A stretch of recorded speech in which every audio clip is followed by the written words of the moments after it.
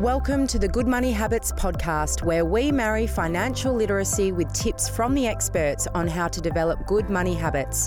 Knowing what your options are when it comes to your finances is one thing. How to change your habits and translate the knowledge into action and results is quite another. If this is a new focus for you, we suggest you start with the Foundation Series episodes. Throughout this podcast series, we will meet and interview experts from across the finance field, where they will share their insights and tips for success. We are all about helping people gain financial stability to live a better life. This podcast is brought to you by Lighthouse Capital. It is important to understand that today's episode is of a general nature and doesn't take into account your personal objectives, financial situation or needs, and may not be appropriate for you. This is Julia Shortinghouse, and thanks for listening in to today's podcast. Throughout this podcast series, we've been exploring different ways of investing, from low-cost, passive robo-advice solutions, and most recently we delved into the world of funds management with Magellan. We looked at what fund managers actually do and how they seek to add value. So today we want to explore yet another concept which involves portfolio construction, and to bring it to life, we're going to bring in an expert in their field. Joining me in the studio to help me interview our expert today is Trish Prince. So Trish, welcome back to the hot seat, but on the other side today. Yeah, nice to be joining you today, Jules. Trish, I might actually hand over to you to introduce today's expert. Okay, so when Jules and I last did the podcast on estate planning, we talked about other ways we can inform people. Importantly, we both have a passion to help as many people as possible, which is why I was happy to be involved today to keep educating people.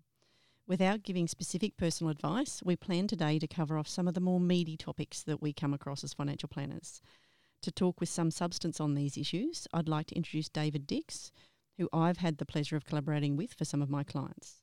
I'll probably slip and call him Dixie, but David's knowledge and confidence in explaining some of the concepts we wanted to talk about today made him an obvious expert to join the conversation. David's currently head of the client investment services at Atrium Investment Management. He has extensive experience in the industry. He has developed a range of market-leading investment solutions for the institutional and retail marketplace in Australia and overseas over the last 22 years. David, welcome to Good Money Habits with Jules and I. Hi Trish and hi Jules. Thanks for having me today. Hi David, great to have you. Okay, David, perhaps you could share with us what it is you do. Okay, well, my role, as you mentioned, as Head of Client Investment Services, is really to act as the conduit between our investment team and our investment capability and our clients. And this is really about taking the information, which can sometimes be complex around investment markets and portfolios, and communicate this with clients. So basically, it's to put things into a language that hopefully the client will understand, and it's also to make us really an easy organisation to deal with, and being responsive to client requests with a strong client focus. Okay, so what inspired you to become an investment manager?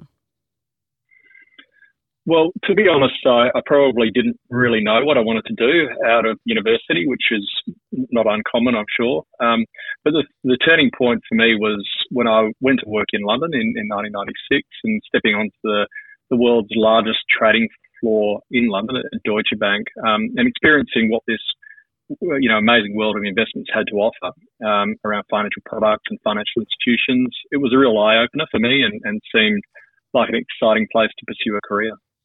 I can relate to that, David. I remember my first day on the job as a stockbroker in the mid-90s, and I remember walking on the broking floor, and it looked like a helicopter had flown in and just dropped a ton of paper in the room, and just the energy and everything going on was unbelievable. So, David, to get things started, do you mind explaining to the listeners some of the foundational concepts around portfolio construction? For example, with our clients, the starting point for us would generally be to assess a client's tolerance for risk, and then consider, what's an appropriate mix of growth versus defensive assets. And can you explain what they are? Yeah, sure. So portfolio construction is essentially the art of putting together a portfolio which balances the objectives of the client with the opportunities that exist in the market or marketplace. So it's part return management and it's part risk management. Yeah, for sure. So when stand the test of time. Yeah, well, that's right. And so as a growth investor might typically have 70 to 80% in growth investments, and then a conservative investor, for example, might have about 20 to 30. Is that right? Yeah, generally speaking, and they can all differ in terms of the style or the type of investment. But yeah, that's exactly right. A growth investor would have somewhere in between, let's say, 65 and 80% of their assets in growth-orientated investments. And then I guess depending on the client's risk profile, that will then determine what mix of growth versus defensive assets that they'll end up with. Yeah, precisely. And so there's a lot of science that goes into this, but ultimately, clients are put into various risk profiles depending on their tolerance for how much risk they're willing to take. And I guess along those lines, when investing, it's obviously important to remember that old adage of not having all of your eggs in one basket. So, David, can you explain what the different asset classes are? No problem. So an asset class is a type of investment. So shares or equities, as we may refer to them, are an asset class. Bonds are an asset class, so government bonds or corporate bonds. Property is an asset class. Each has its own fundamental aspects which drive return and risk. And we forecast returns for each asset class and also forecast risk. And this helps us to construct a portfolio which is well diversified. Okay, so taking that, I guess, another level further, can you explain to listeners what strategic asset allocation is? Okay, so remember the conversation around the growth and defensive mix, first of all. So back in the 1950s and 60s, some very smart people out of the US came up with an approach without getting too technical, basically said that the more diversification you have, the better or more efficient the portfolio becomes. And it's what they referred to as the efficient frontier. So I remember drawing those charts, actually, David, in our studies. You're taking me back. No, exactly. So we all remember those in perhaps our early days of university and business. But the industry took this approach and said, right, well, we can develop a portfolio which has an allocation to a range of different asset classes, and we'll invest in those assets in a set or strategic way. And over time, the portfolio should generate a certain return and a certain level of risk. So strategic asset allocation, or SAA, as I might refer to it, is somewhat a set and forget approach. It basically says that as long as you invest over a period of time, you should get a certain return outcome. However, there are questions around this approach now, given the global financial crisis and the more recent COVID downturn, where many of these portfolios felt the full brunt of falls, and largely because they were set and forget. So they don't move their asset allocation around, even if there's pending danger ahead. And I think that's a really important point in relation to that sort of fixed strategic asset allocation. So what other types of asset allocation models are used in the industry then when considering portfolio construction? Okay, so it really comes down to how much you want to move your asset allocation around. And as mentioned, SAA doesn't move much at all. There are approaches, we refer to them as dynamic asset allocation, or DAA, which provide the investment manager with the ability to move the asset mix around based on their views of the potential returns or risk across different asset classes. So this style of investing is gaining traction more recently because it considers where you are in the investment cycle. So if things are overvalued, you try to avoid them. And if things are cheap, well, you want more of them in your portfolio. Hey, Dixie, when we first met, you explained to me a different way of considering the costs of diversification. It helped me understand what an investor might end up with when investing. That is, when a fund manager is putting together a portfolio, I now view it and explain it to my clients like building blocks. Without a visual, if we could all just imagine a tower of Lego, each different type of asset or investment is a different block. You explained to me how different blocks and different types of investments that a fund manager might include for a different reason or an outcome. So there are differences, and obviously depending on what's included in a portfolio, the fees vary. So logic suggests if you pay more for active management with dynamic asset allocation over a set and forget like SSA, and fund managers include more complex investments, you expect a better return. In reality, is this generally the case? And if not, why not? Okay, well, maybe if we stay on the Lego analogy, first of all, because that's a great way to put it. Think about building a Lego house, and and you have a choice for your house. You can use all of the normal blocks, and I'm sure they'll build a great Lego house. But what about if you needed that house to be protected from falling apart? And let's just say your livelihood depended on it. So wouldn't you go out of your way to find some Lego brackets or extra layers of strength to stabilise and protect that Lego house? It's a little bit like this with investments. You can have that traditional SAA portfolio, which does a great job in most circumstances, and generally speaking is very cost effective. But perhaps it's a little vulnerable to some of those 1 in 100 year events or shocks that unfortunately tend to happen every 10 years, as we've seen more recently. So with many of these traditional funds, they're set up for this long-term growth, and you might hear some of the advertising around long-term growth. But some of them may actually be quite vulnerable over some of these stress events. So price is important, and it's definitely important. It's becoming more important across the industry. People are very cost aware. But I guess the point we want to make is so is diversification. And in fact, many people focus on the price without considering the multiples of this in terms of tens of thousands of dollars that might be protected by having the right portfolio approach. So it's that old adage of sometimes you get what you pay for.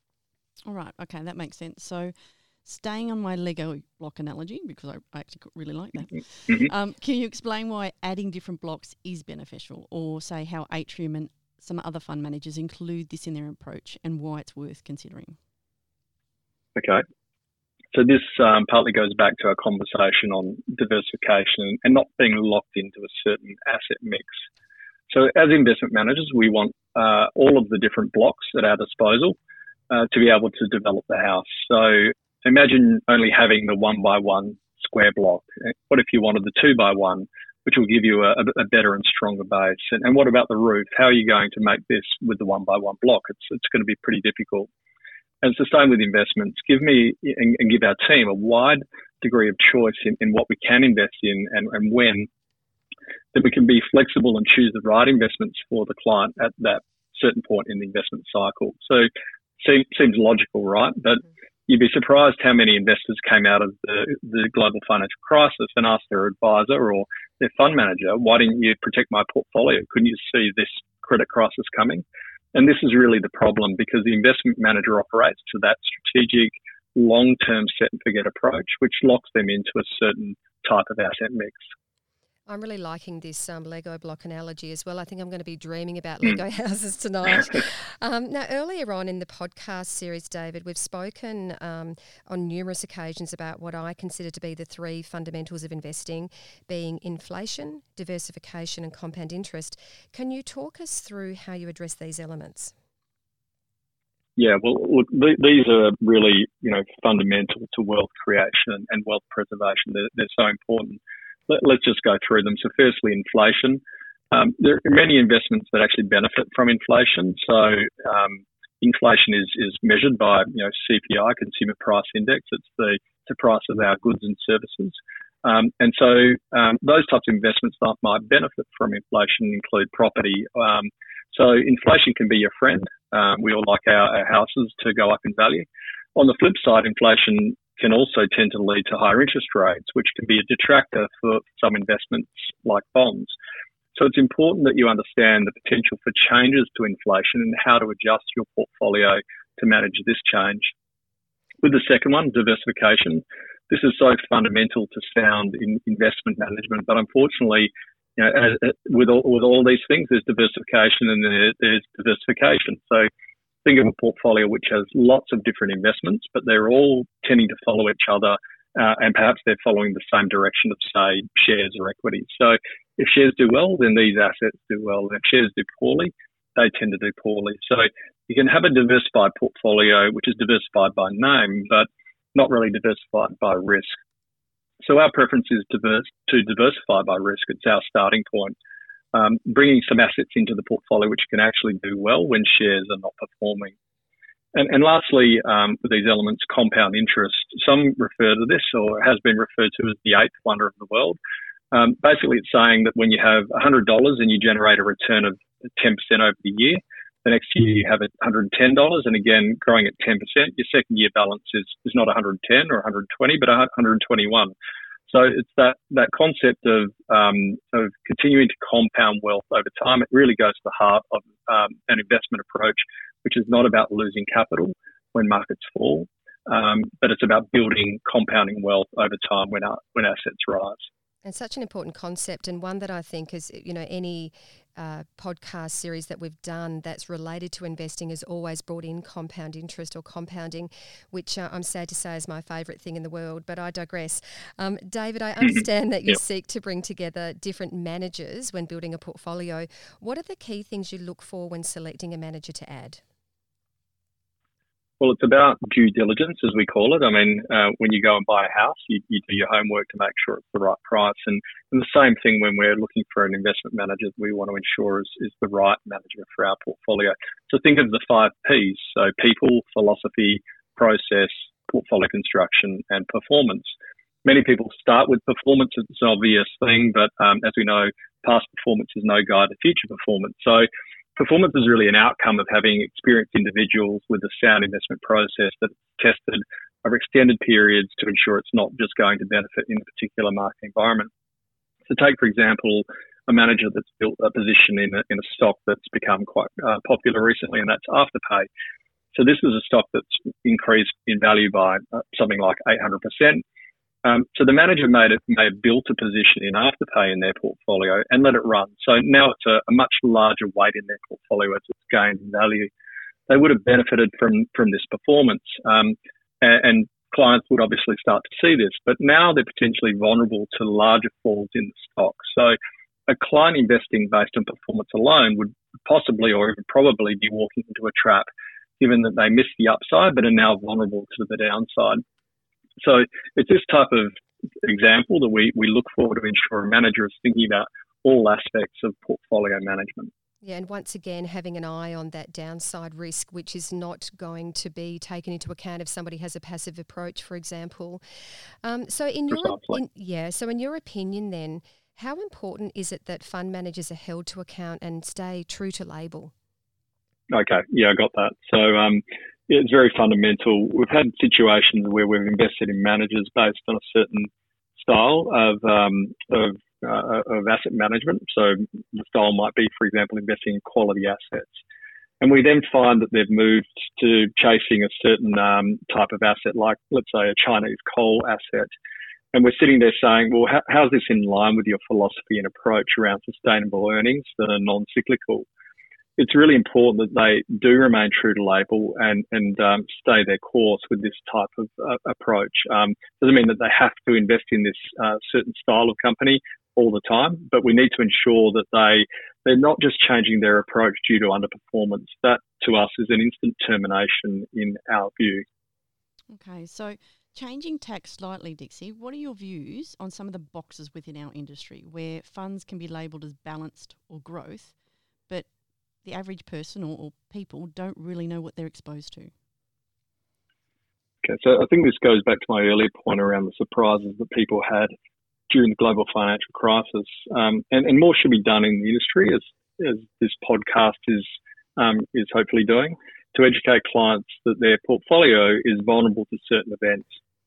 So they might not actually mind that, but at least they're aware. And we're trying to do our best to educate around risk. That is, risk matters.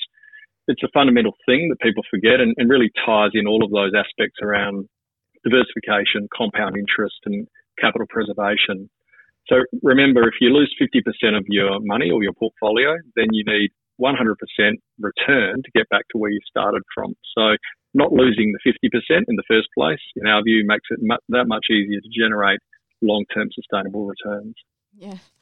Okay, so have you come across risky strategies that concerned you where investors didn't really know what they were exposed to? I have. One that's very close to home. A little bit of a story. We have a family friend with a child, and that child is mature age, but they unfortunately, or they live with autism. So,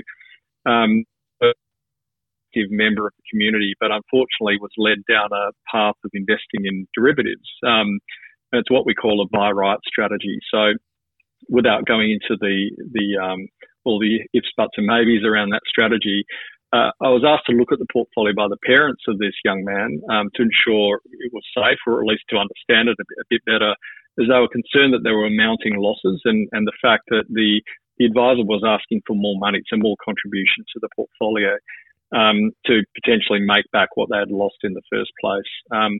So I think overall there may have been something like $130,000 of losses, and whilst we looked at the portfolio and was scratching our head, I called upon a friend who's a derivatives trader and has done so for many years and who understands these strategies well. And he found it almost impossible to understand why so many trades were being undertaken. Just pages and pages and pages of trades that have been put through, and in the end, the client, I guess under direction, pulled the money out, or at least what was left, and they took legal action. And I'm pleased to say that the individual was subsequently banned for 5 years from providing financial advice, and the client was fully recompensed. So this is a tough lesson on those risky strategies, but thankfully a positive outcome. Yeah, really tough lesson, and it's equally concerning and disappointing, quite frankly, to hear that. But unfortunately, we've all come across stories like this in the media. So do you have any tips to help people avoid that kind of situation? Well, I think simple can sometimes be a friend. So if it sounds too good to be true, it often is. There's no free lunch in investing, and it takes many years of blood, sweat, and tears to know how markets and assets operate. So always beware of the friend at the barbecue, and we've probably all seen them, saying that they've just doubled their money on a certain asset or stock. Generally, there'll probably be a bunch of losses on other stocks where they've blown their investment. So, and they may not tell you about those. So look, keep it simple, I would say, is probably the advice there. Yeah, people never talk about their losses. It's so true. Human nature. Mm. So, in your opinion, how do people actually go about finding the right financial planner? So, one that'll take into account their preferences and guide them in selecting appropriate solutions. Yeah, so I work closely with a lot of excellent financial advisors. Thank you. Two on the call today. Not that he's biased. Not that I'm biased, and not that I'm plugging you both. But the things that I would like to know personally is, obviously the level of experience. Are they licensed? In terms of the investments, I mean, my view would be good advisors have a sound investment philosophy and stick to this throughout the cycle. And they allow the investments to perform as they should over that time period. It's the combination of their skill at implementing strategic advice like estate planning or retirement planning, and combining this with a sound portfolio construction approach, which brings together, I think, good advice when it comes to investing. Yeah, that all sounds really sensible. And in terms of sharing some of your tips, David, how can people avoid some of the common investment mistakes we tend to see, such as chasing last year's winners or FOMO, fear of missing out, that kind of thing? Yeah, I think having a discipline in investing and thinking about the way that you can compound your wealth. So that's really the fastest way to wealth creation. That's why superannuation is such a great scheme. It's a forced compounding or a compound interest approach, if you will. There's a great example my colleagues often use where they give the example of two investments. So, one generating 20% return and one generating 10% return. Which one would you go for? Now, I can tell you that the 20% investment is an Afghan government bond, and the other is an Australian government bond. Now, which one would you choose? So I think a very simple and straightforward example that, risk matters. You need to understand what risk you're taking to achieve the return that's being put up in front of you. Yeah, really good point. So, look, my takeouts from listening to you today would be, number one, know what you're investing in. 2, understand what you're paying for. And 3, work with a competent financial planner who's actually skilled at partnering with and identifying investment solutions that should include best-of-breed managers to achieve your goals. Yeah, that's a great summary, Trish. And David and Trish, thank you so much for sharing your time today. No doubt by now it's very obvious that there's a lot to consider and to take in when considering investing your hard-earned money. So I hope you found today's podcast both educational and helpful. Before we sign off, David, any final comments or information you feel would be valuable to share? Look, thanks for having me here today. It's been a really enjoyable experience. My comment would be seek advice and go with what's sensible, not necessarily the cheapest. So thanks again for having me. Perfectly said. And thank you, Trish, for your time again on the call. No worries. And thanks, Dixie and Jules. See you all next time. That was another episode of Good Money Habits brought to you by Lighthouse Capital. A reminder that this episode was general in nature and doesn't take into account your personal objectives, financial situation or needs, and therefore may not be appropriate for you. It is recommended that you seek professional advice before making any significant financial decisions. If you want to find out more, this podcast series is available on Apple Podcasts or head to www.lighthousecapital.com.au.